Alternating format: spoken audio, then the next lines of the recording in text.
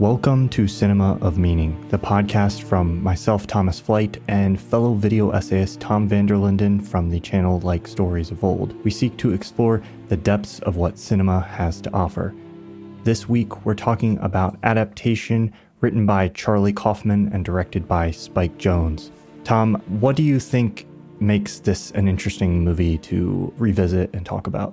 Yeah, you're saying revisit, and indeed it's been a movie that I hadn't seen in maybe 10 years or something. I'd only seen it once, a bit later I think than everyone else. It's a movie that I discovered quite late in my own exploration of cinema, but I think at the time I'd already seen some other Charlie Kaufman films, or at least movies that were written by him.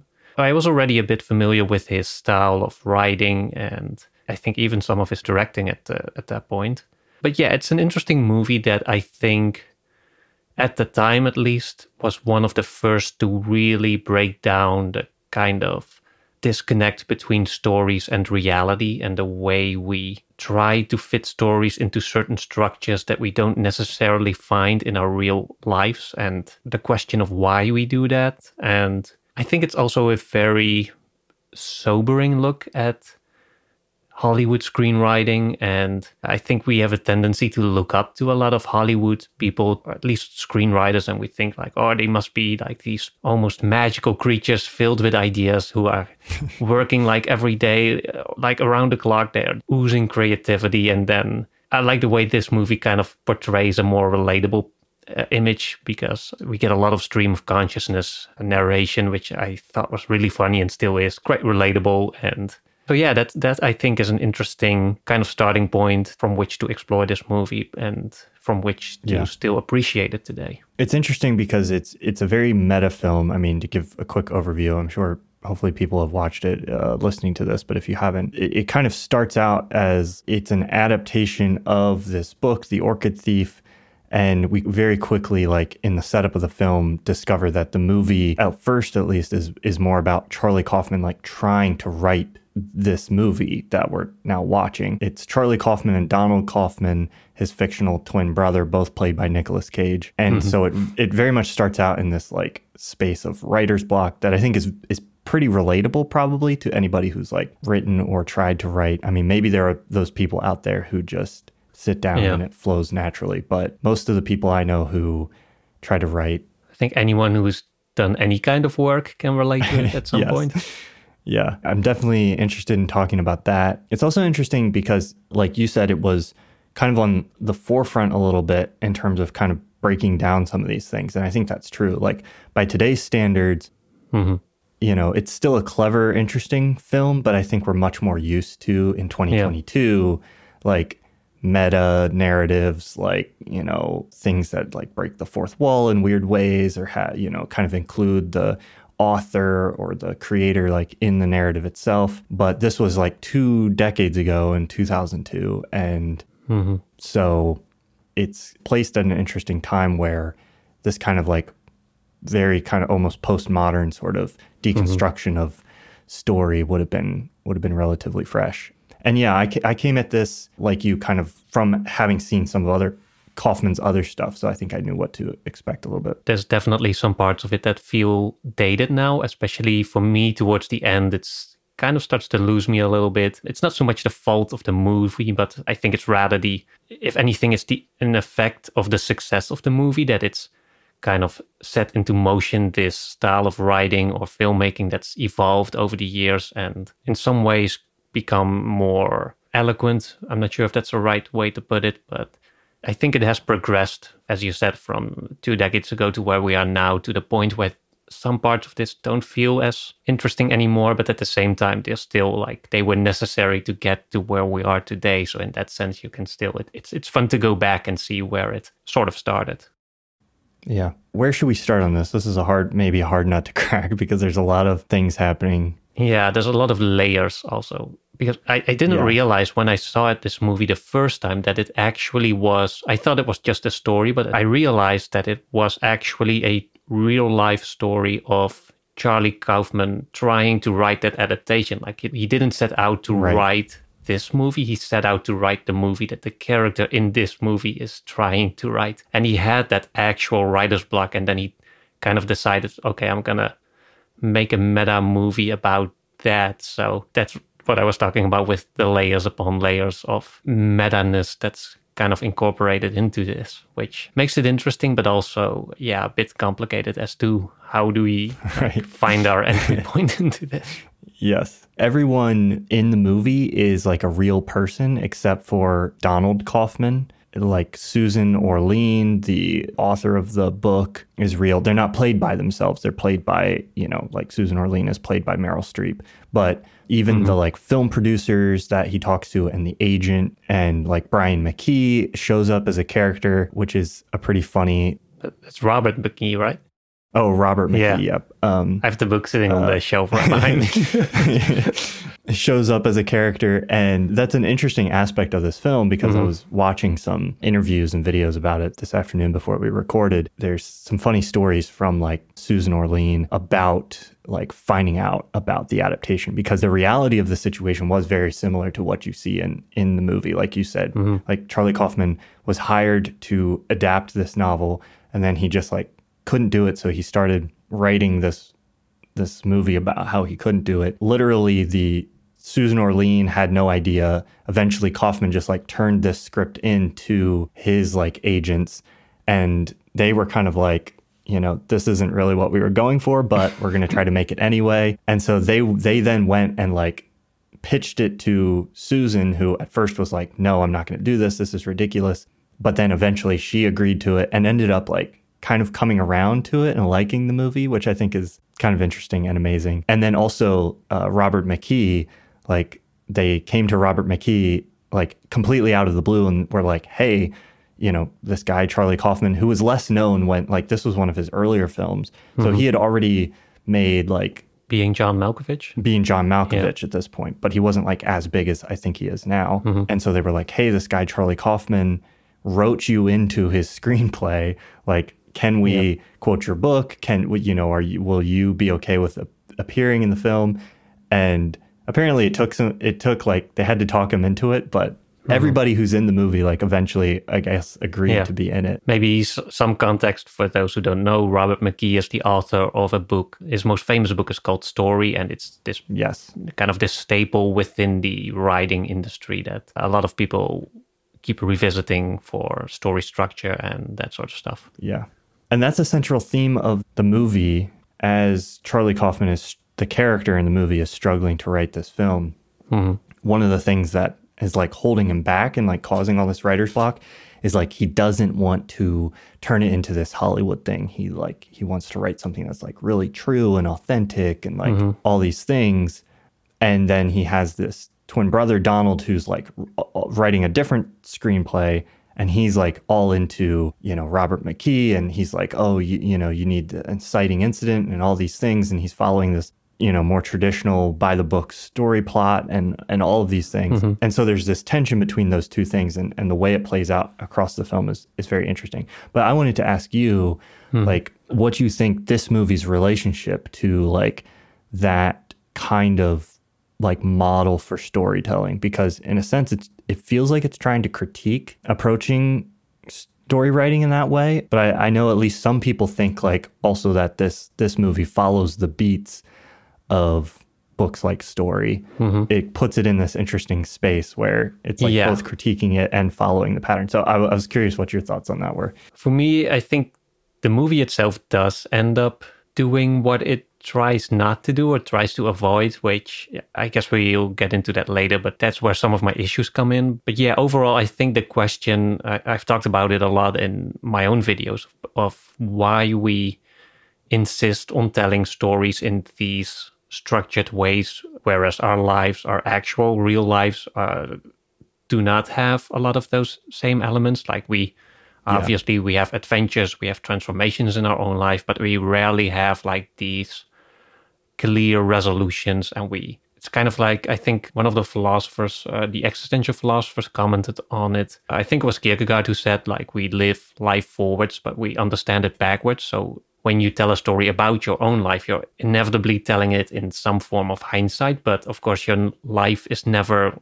truly over. So you never have that like complete vantage point. In that sense, all the kind of resolutions that we have in our own lives, they're temporary at best, unless, we pass away and maybe someone else tells us our story. But even then, you never know how you're going to fit into history or be replaced or recontextualized by something else that happens or some, there's, and I think that's maybe why we are so drawn to more structure in stories, because we do want the catharsis of some kind of resolvement or resolution in a way that we cannot find in our own lives. And so in that sense, I guess it makes some sense that we structure our stories in that way. There's a whole discussion, of course, about why that relation is there, because you can also argue that stories don't necessarily reflect, that they are not necessarily direct reflections of our own lives, and that they're not meant to be, that they can be more like sociological or pedagogical. I'm not sure how to say it in English.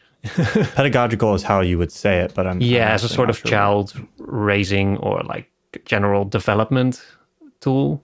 Right. Yeah. There's different functions that stories can serve that don't necessarily need them to have the same structure that we find or don't find in our real lives. But that being said, I can imagine that when we want to have a stronger or a more honest reflection of our own lives, and that we don't want the cliches or the resolution or the definitiveness that we, or at least that screenwriters or storytellers can run into issues when these conventions are still expected of them. The best way to address that, I think, is from a storytelling perspective, is just to kind of do away with structure and hope for the best. Like we've recently done a podcast on unconventional cinema. I think that's, in my personal opinion, like the best way to go about it. To just you want to do away with the rules, then just do away with the rules. Don't make a movie complaining about them and then the rules, and then adhering to them anyways.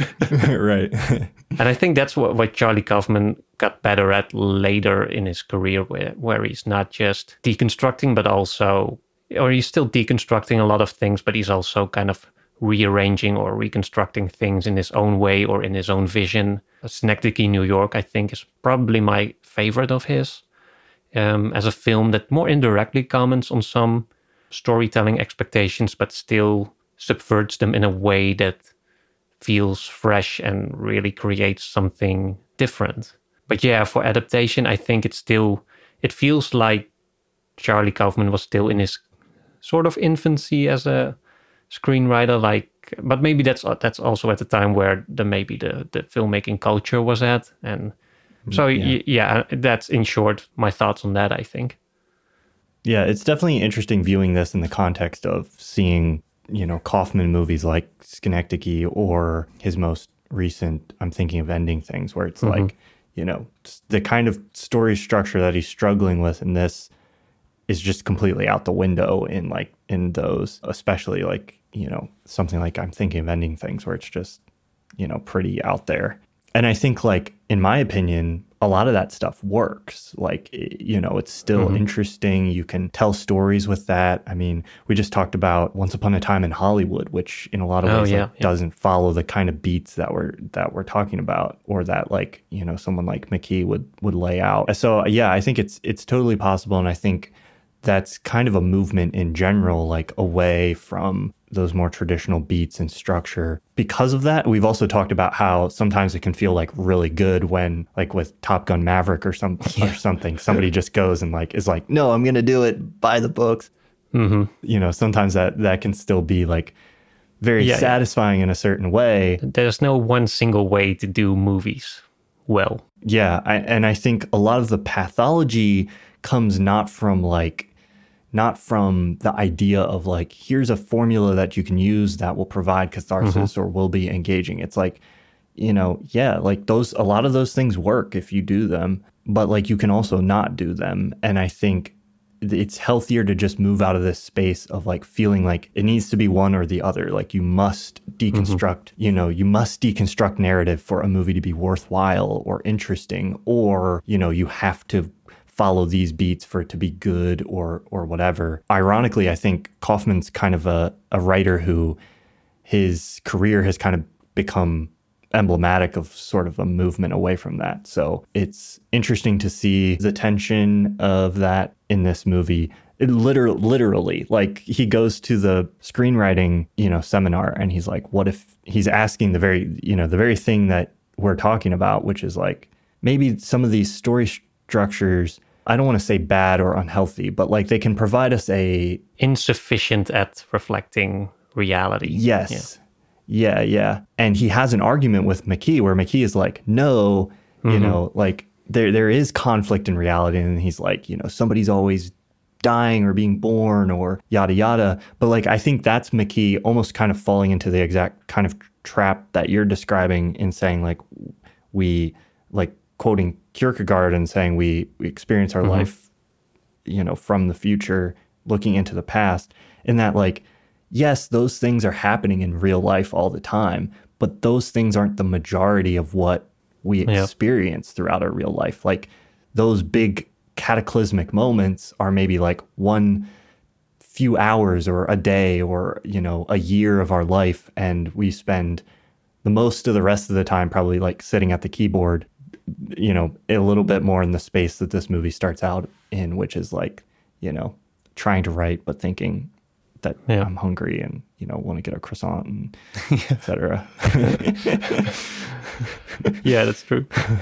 Yeah, I was thinking one last note on the kind of context that the movie exists in. I do think at first I was thinking like my issue with adaptation and just movies that only seem to deconstruct without doing anything else. They kind of feels like, you remember in The Prestige, where you have Michael Caine's character explaining like the whole setup of a trick. And then there's, I think the third act is where you make something disappear, but then you've shown like the audience something interesting, but it's not like that's not the end of the trick. Like you have to make it come back. There needs to be the prestige. And right. That to me is kind of what I feel is missing here. Like it's deconstructing a way of movie making without offering a different one, because as we said already, like at the end it does kind of fall into its own conventions that it wanted to escape from. Yeah. But while that would be like my issue with the movie on its own, like I do appreciate in the wider context of filmmaking that maybe these kind of movies do help us to appreciate like the more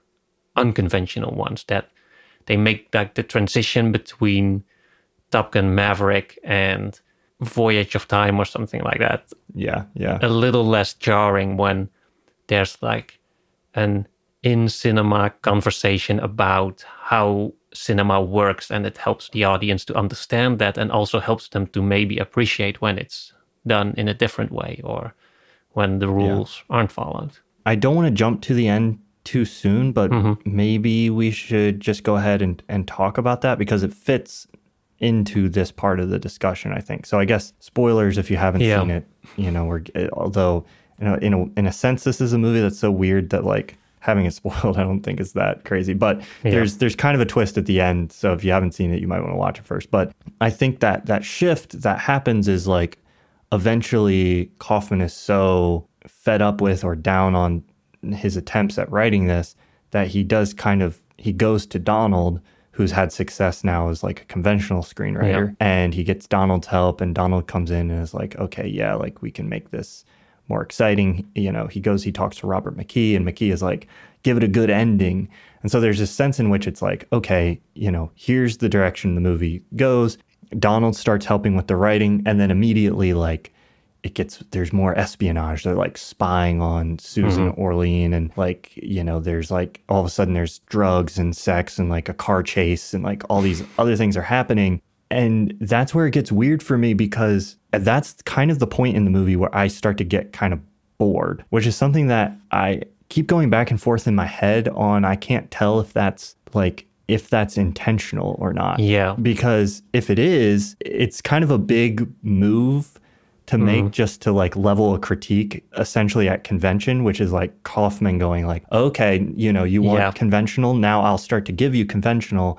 But then also that's where the movie kind of falls apart. Yeah.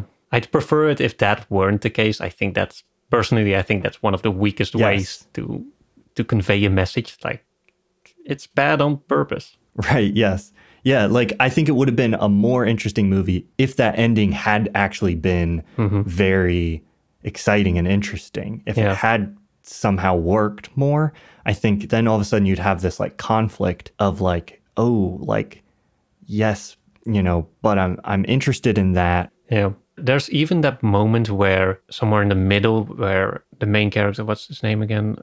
It's Charlie Kaufman, of course. Nicolas Cage is playing Charlie Kaufman. But he's talking to Robert McKee and he tells him, don't do a Deus Ex Machina, which is this, for if you don't know, this storytelling device where suddenly something comes out of nowhere to resolve a conflict. And that's also what literally happens at the end when Charlie is being chased by this bad guy who then has him like in his sights. He has a gun and a crocodile comes up or an alligator from out of the swamp that they're in and eats the bad guy and then resolves that situation. So that's again like he's doing exactly what he was supposed to not do. And yeah, you can wonder to what extent that was intentional. Was that supposed to be a wink as to like, look, this is what you wanted? See how boring this is? Right. Yeah. I mean, if that's what he's doing, I guess props like for executing it well because it works and I'm bored. But he did think his career was over when he handed in the script.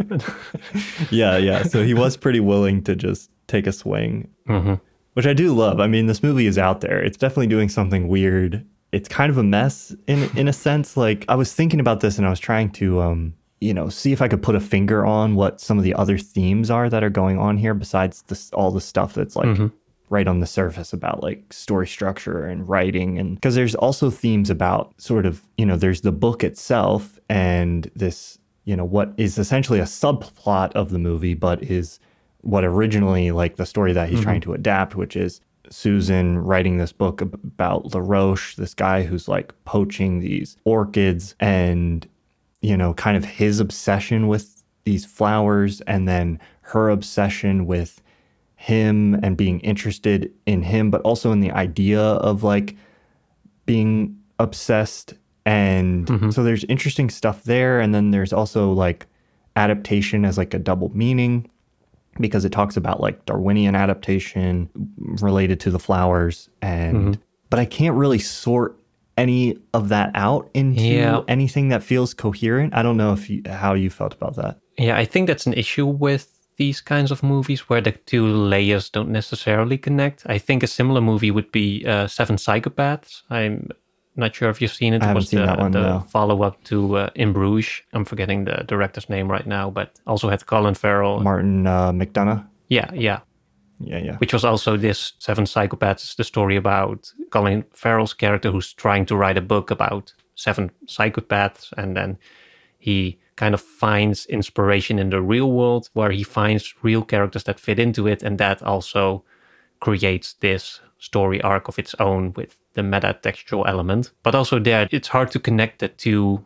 layers of storytelling that are going on. But going back to adaptation, there's something I did notice more on this watch where I tried to focus more, as you did, on what was going on outside of the deconstructive elements. And one thing I was particularly interested in was the character that the original book was written about and the way he had this passion, but he also had different passions in the past, which he just got bored with and then suddenly let go, seemingly out of the blue. And that's what Susan, the author of the book, is trying to grasp. Like, how can you be this intensively passionate about something and then just decide not to be anymore? Like, can you let go of passions like that? Isn't there some element that lingers? Or I guess that feeds into like the larger question of how passion works, how does it motivate us, and how can we relate ourselves to it? Which I guess is somewhat there in the way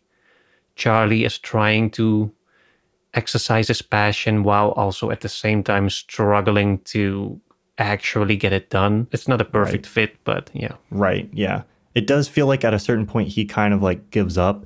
And then we also have a parallel with Susan like kind of losing interest in, like, they go and they find the flower and she's like, it's just a flower. And then like, and then eventually she kind of gets fed up with like LaRoche himself and starts to lose that obsession.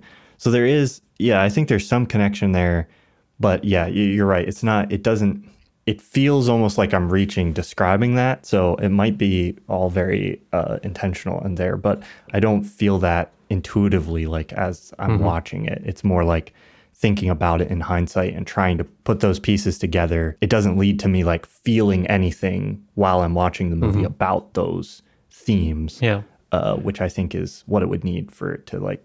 Yeah, now that I'm thinking about it, like just now I'm realizing this, there is an interesting parallel, I think, between Donald and Charlie and Susan and LaRoche was his character name. Yeah. Chris Cooper, who played it. LaRoche is someone who kind of jumps from passion to passion and he's just in it and he doesn't really think about what he's doing. And that's the same with Donald's character, who's just writing these ridiculous stories that he's kind of fascinated by these twists. Like there's this moment where he describes that his story will have like a policeman and a robber and then someone else, and then they turn out to be the same person at the end, and then Charlie has to point out that it doesn't make any sense.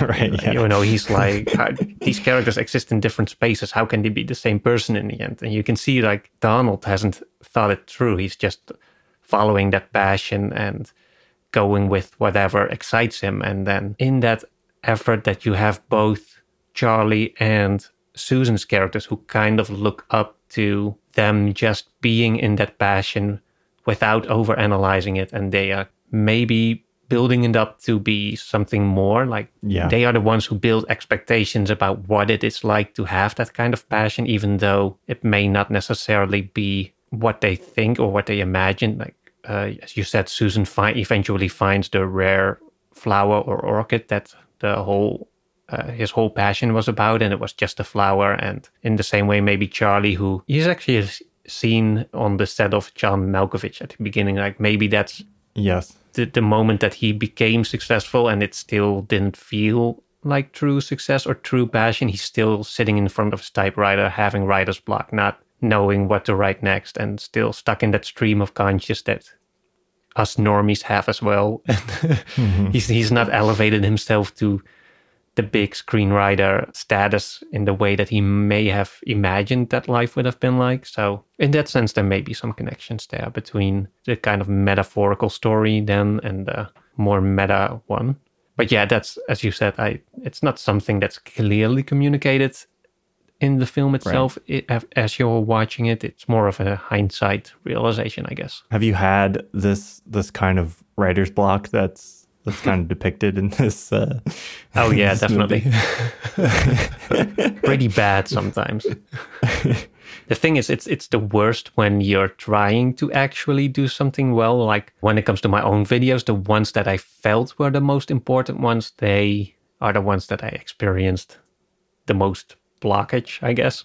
Yeah. And then it's exactly the same kind of the stream of consciousness, which I think that there's a bit on the use of narration in the movie. It says that Robert McKee disapproves of it and that you basically shouldn't use it. Apparently, the real one doesn't think that. He only argues that it has to contribute something that isn't or cannot be communicated visually. And I do think in that sense, the narration really does add something to this movie by giving this. It's really communicating these inner insecurities in a way that you cannot quite do in a non-verbal way.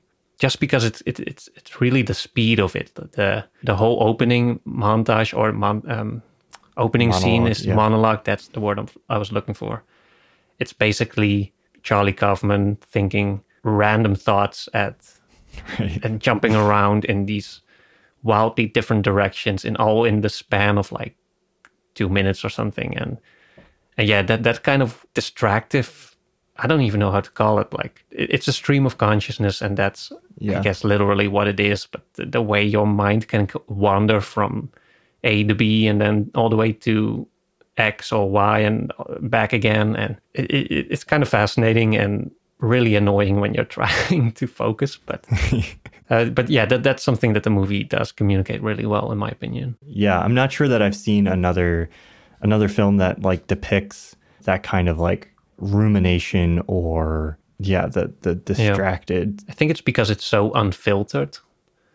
Yes, if you compare it Terrence Malick, for example, who also does these inner monologues, but they are more like articulated existential questions that we mostly feel unconsciously. And Charlie Kaufman is just, this is a thought, this is a thought. Right.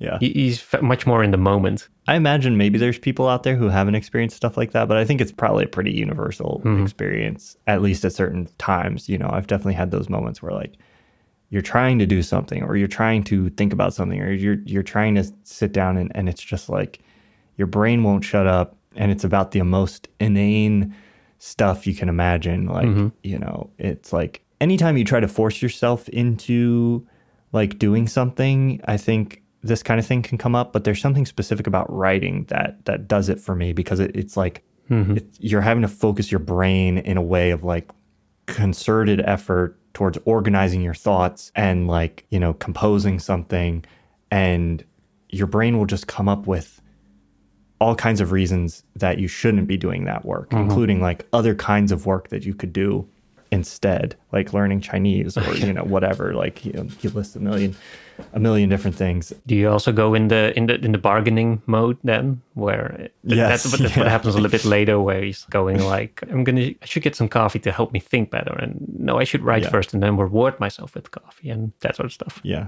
I don't know if you've seen it, but there's Michael from Lessons from the Screenplay has a great video that he made about this that is essentially like an adaptation of Adaptation, where he's trying to write a video about adaptation, and he has writer's block, and he's trying to, and I watched it today, and I think I'd watched it before, but watching it again, it was very much resonating with me, because part of the struggle of writing stuff sometimes that I think like creates the kind of anxiety, or almost like, it's not just writer's block that like Charlie Kaufman, the character, and presumably the real Charlie Kaufman was experiencing writing this. It's not like just writer's block. There's also some kind of like imposter syndrome insecurity that fuels a lot of it, where it's just like you said, relating it to this vision of like, I should be passionate about this. I should be able to do it well. It should like kind of flow out of me.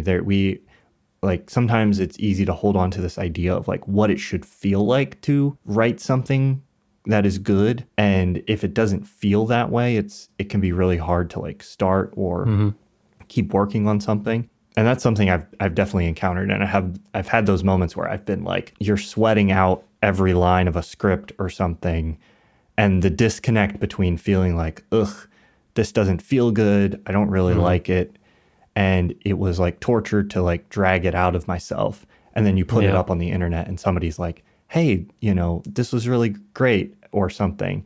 And the disconnect between what like it felt like to produce that and how it's perceived can be great sometimes. And I think we have this tendency when we see other work that we think is good, we don't imagine the writer being like, ugh, you know, I hate this, or like having a really hard time creating it. We just think like, oh, it just came out of them like fully formed.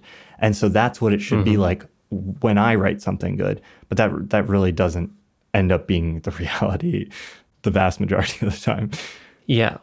I think that the mistake there is believing that the struggle to get something out of your head and into the world, the obstacles you encounter are a sign of incompetency, or that whatever is inside is not worth getting out. I'm not sure if you have this too, but I've had the same experience as you, where I felt really, or not really bad, but like quite bad about a video that I made. I felt it was such a struggle, every line of it. And then I barely got it out, and it was received pretty well. And I thought like, okay, well, fine. But then I've had that happen with like maybe 2 or 3 years ago. And when I revisit some of those videos now, like when I come back to them with like at least like a year or a good amount of time distance from it, and then I can see that, okay, it is actually pretty good. And I can even remember like how I struggled to get this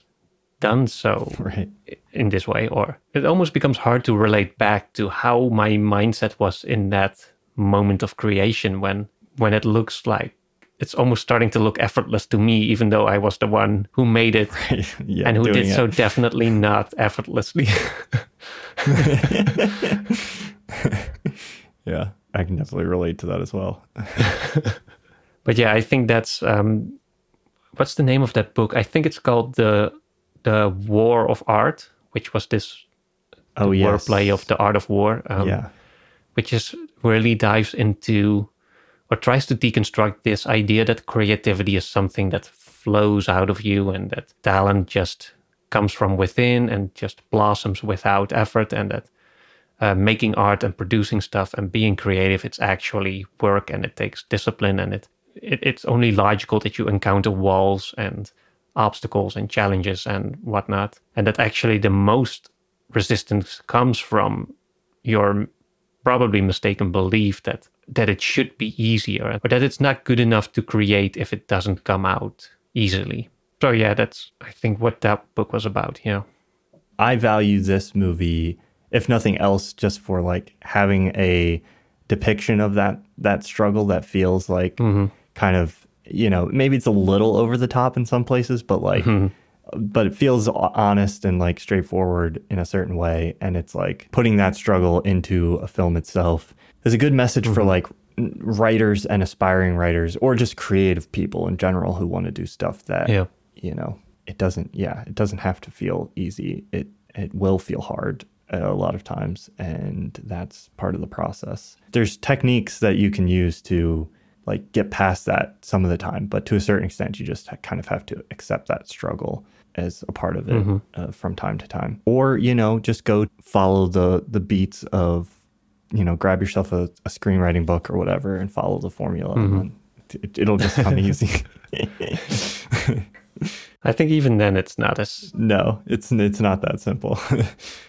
But yeah, I definitely agree. I think that scene alone with Nicolas Cage sitting in front of the typewriter contemplating getting coffee and a muffin, or punishing/rewarding himself, was such a relief for so many people who had these false expectations or ideas about what professional screenwriting looks like, and that it's not always just you being perfectly in tune with your own creativity and creating effortlessly. And that's I think that in itself makes this movie worth watching. But yeah, I don't have official statistics, but I want to say like the writing, I think, falls prey to this, especially like even the most productive writers generally will not write for more than a few hours a day. It's incredibly rare to be like a writer who just logs real long hours writing. It's a very creatively laborious task.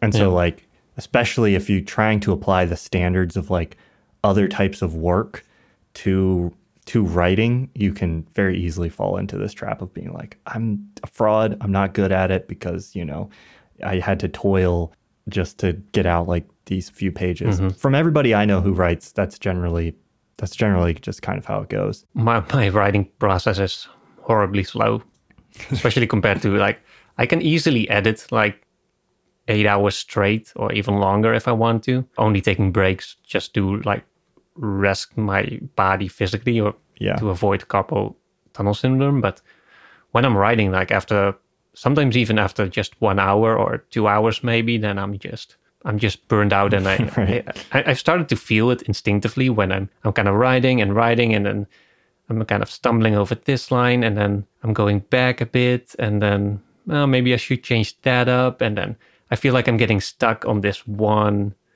little bit, and then I'm trying to push through, but then every new line takes longer and longer, and so at some point I just throw in the towel and feel like okay, it's time to do something else now. Yeah. I was going to say it's a deceptively shallow movie almost, in a way that it feels like there's a lot to talk about, but it's pretty easy to cover as well.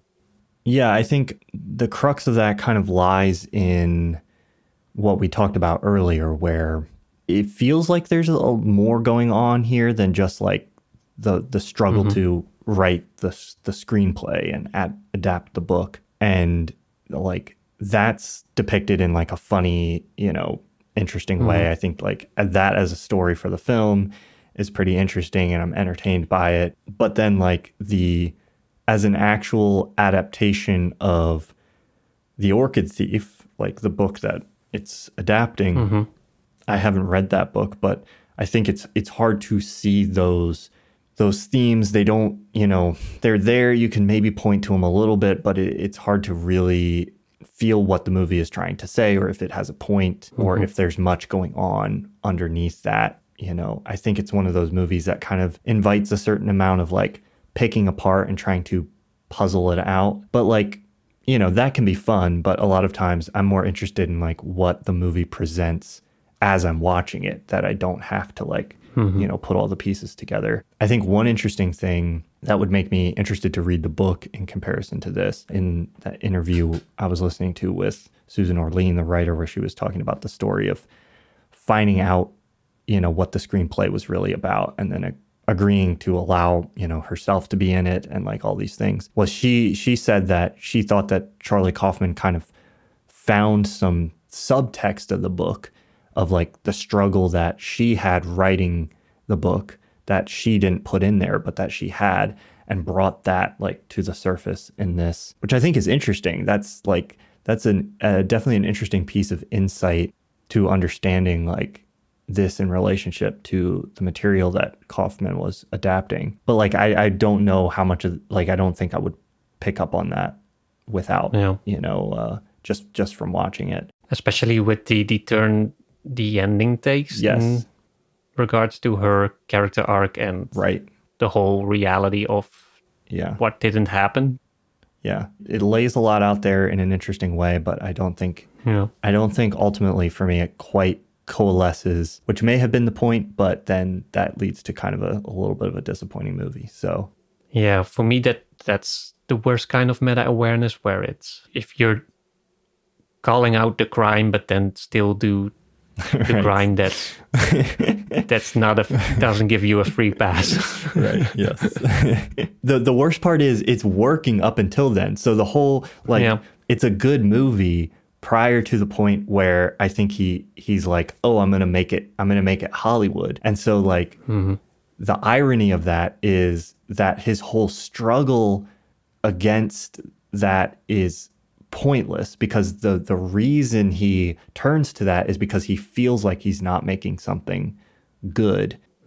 But in reality, like, to me, what comes before that moment is much better. And so you could have just wrote the weird, wacky version and it would have been just as good as this version, I think. So yeah, I'm just realizing now just how far it goes towards the ending in terms of embracing bad storytelling rules in a way. Right. I already mentioned the Deus Ex Machina, which was specifically mentioned as a thing to avoid, and then it does it at the end. And I also said that I like the narration because it does add something that otherwise wouldn't be communicated visually. But at the end, there's also a narration, but there it does pretty much directly narrate what is going on visually as well. We have Charlie Kaufman's driving off into the sunset, knowing that he has found the angle for his screenplay. Everything's going to be all right. And that's also what he's narrating on that meta level. But I guess it adds the meta-ness of real life Charlie knowing what this movie is, and Charlie in the movie knowing what this movie is. In terms of the story itself, that it does feel like it does explain directly what we also see without the narration. Yeah. Ultimately, I would say, I think Spike Jonze is a good director. Kaufman is definitely a good writer. This cast is great. So this is a fun movie. I would even recommend it to people, especially if you're interested at all in like screenwriting. But like ultimately, it doesn't emotionally connect with me, I think is why. And the weird turn that it takes that makes me feel bored instead of excited, I think is where it ultimately falls a little flat for me. But maybe we'll have to explore some of the other Kaufman in the future that I think lands a little better. How would you say he has evolved over the years, and what has changed since Adaptation in terms of how he approaches stories and the kind of subversive meta-ness that we've been talking about? If he felt like his career was over when he was handing in this movie, he really was struggling with like the conflict that's in this film of like, can I write this weird, stuff the way I want to write it, or do I have to try to make it more conventional? And then in a sense, the success of this movie becomes his answer, which is like, no, you can do something really strange and it'll be fine. And then I think you see that play out then a little bit over the rest of his career where, he does stuff he's made since this has just become even stranger. I mean, as meta and weird as this movie is, it's fairly easy to wrap your head around compared to something like Synecdoche, New York, or, like I'm thinking of Ending Things. So I think he got his answer from this movie, and I hope he did, which is like, oh yeah, like I'm sure it's still hard and difficult and there's writer's block or whatever, but hopefully he's let go of that like turmoil of like, do I need to make it conventional? I wonder also to what extent him becoming a director as well, aside from being a screenwriter, how that affected him. Because obviously as a director, you have more control over what the eventual product or the movie looks like. But yeah, that might be a question for a different day. But if you look at Synecdoche, New York, for example, there's definitely a very different directorial touch to it, I think, compared to something like Adaptation or Being John Malkovich, which I personally find much more interesting. It does feel like he is integrating his perception or his views or ideas on storytelling into the movie, into other aspects of the movie instead of just the screenplay. I think Synecdoche, New York, there's a lot of stuff going on also with just the way shots work in composition with each other. There's a lot of editing, meta-ness going on, or subversion. There's a lot going on with the set design, with the way the actors are cast and recast. Synecdoche, New York is kind of known for having different actors play the same roles, or then there's a sort of play within a play thing going on there that becomes really surreal towards the end. But we might have to do a separate episode on that someday. Yeah. I would definitely love to explore more of his work because I'm a fan. I think he's one of the few people he's the rare screenwriter who kind of carved out a space for himself as a known screenwriter. He kind of was an auteur. Like it would be a Charlie Kaufman movie almost more than it was a Spike Jonze movie or whatever. Yeah, you don't see that a lot. Yeah, that's rare. It may be like Sorkin is like the only other person I can think, at least contemporary, that's the case with. But I think like this is something that we talked about a little bit with like Once Upon a Time in Hollywood that I think he leans into a little bit more, that it kind of touches on what you're describing, which is that you can deconstruct all of these elements of like conventional narrative or narrative itself. But like if you still hold on to the idea of like storytelling cinematically within the form, like, you're conveying an interesting story or a mood or a feeling that's like entertaining, that like still draws on something that we feel like you can get away with a little bit more in terms of breaking convention if you know how to like, I'm going to be entertaining, or I know how to evoke emotion just through like the way I construct a scene or the way I score this or edit this or whatever. And that's something that like Tarantino does in Once Upon a Time in Hollywood, where it's like, you can not hit the story beats if you know that like, if I get this actor to do this and we shoot it this way and we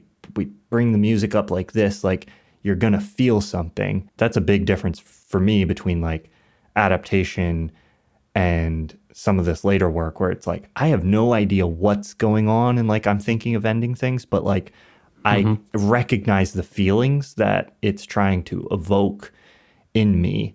And so in a sense, it's deconstructing narrative. It's deconstructing all these other things. It's not like completely deconstructing the idea of like using a story to like evoke something from the audience. It's not like down on the idea of just like storytelling completely. And I think that's an important like distinction to make. Yeah. And that's maybe what you were talking about earlier with like, you make it disappear and then you have to make something else come back. Yeah. Like if you can make story structure disappear and then you can still make me feel like the stuff that a normal story would have made me feel, that's a cool trick. And I think he's closer to pulling that off like in his later work. Yeah, I fully agree. Yeah, that's definitely, I think that it's exactly as you said, if you can show that the rules don't matter and still invoke a feeling or an emotion or just a general vibe. And that's when you've, to me at least, proven that the rules don't matter. But Yeah. if you're only like commenting on them and then still adhering to them anyways at the end, that's not as convincing. But yeah. To just without sounding too critical, I'm a big fan of Charlie Kaufman's Spike Jonze as well. I also love Her, for example, a lot. I even like Three Kings a lot. That was one of my childhood go-to movies that I really liked. And yeah, I definitely agree. I think this was an early-ish movie for Charlie Kaufman in terms of where he was at as a filmmaker or as a storyteller. I also liked the movie as a sort of token of where film in general was at the time in the early 2000s. And I think it was a necessary stepping stone to get some of the more interesting stories that we have today, or at least the ones that we find interesting now. Maybe if another 20 years pass, we'll look back at some of those same stories that seem subversive now, but maybe by then we'll be in a totally different place again. So, but that's the beauty of it. You need these people who kind of push against the norms and the rules and expand our conception of what movies can be and what stories can do, and like what parts of our reality they can or should maybe even reflect, and not just limit ourselves as Robert McKee, the fictional one in the movie, said. Like, there's only these exciting parts of your real life that you should turn into story. All the rest is not story worthy. And I think there's been plenty of movies that have proven otherwise, and that is definitely in part thanks to adaptation. Great. I think that's a great note to end on, and maybe we'll explore some of the other Kaufman movies, or even some of the other Kaufman and Spike Jonze collabs in the future. Yeah, that'd be cool. Thank you all for listening. If you enjoyed this show, please be sure to check out our creator-owned streaming service, Nebula, where you can listen to all of our episodes a week early and ad-free, but where you also get access to a monthly bonus episode. So far, our bonus episodes discuss 1917, 2001: A Space Odyssey, Doctor Strange and the Multiverse of Madness, and Drive, and we have more coming each month. The best way to get access to Nebula is by signing up for CuriosityStream, which comes with a free Nebula subscription. To learn more about that, just follow the link in the show notes below, and we'll talk to you next time.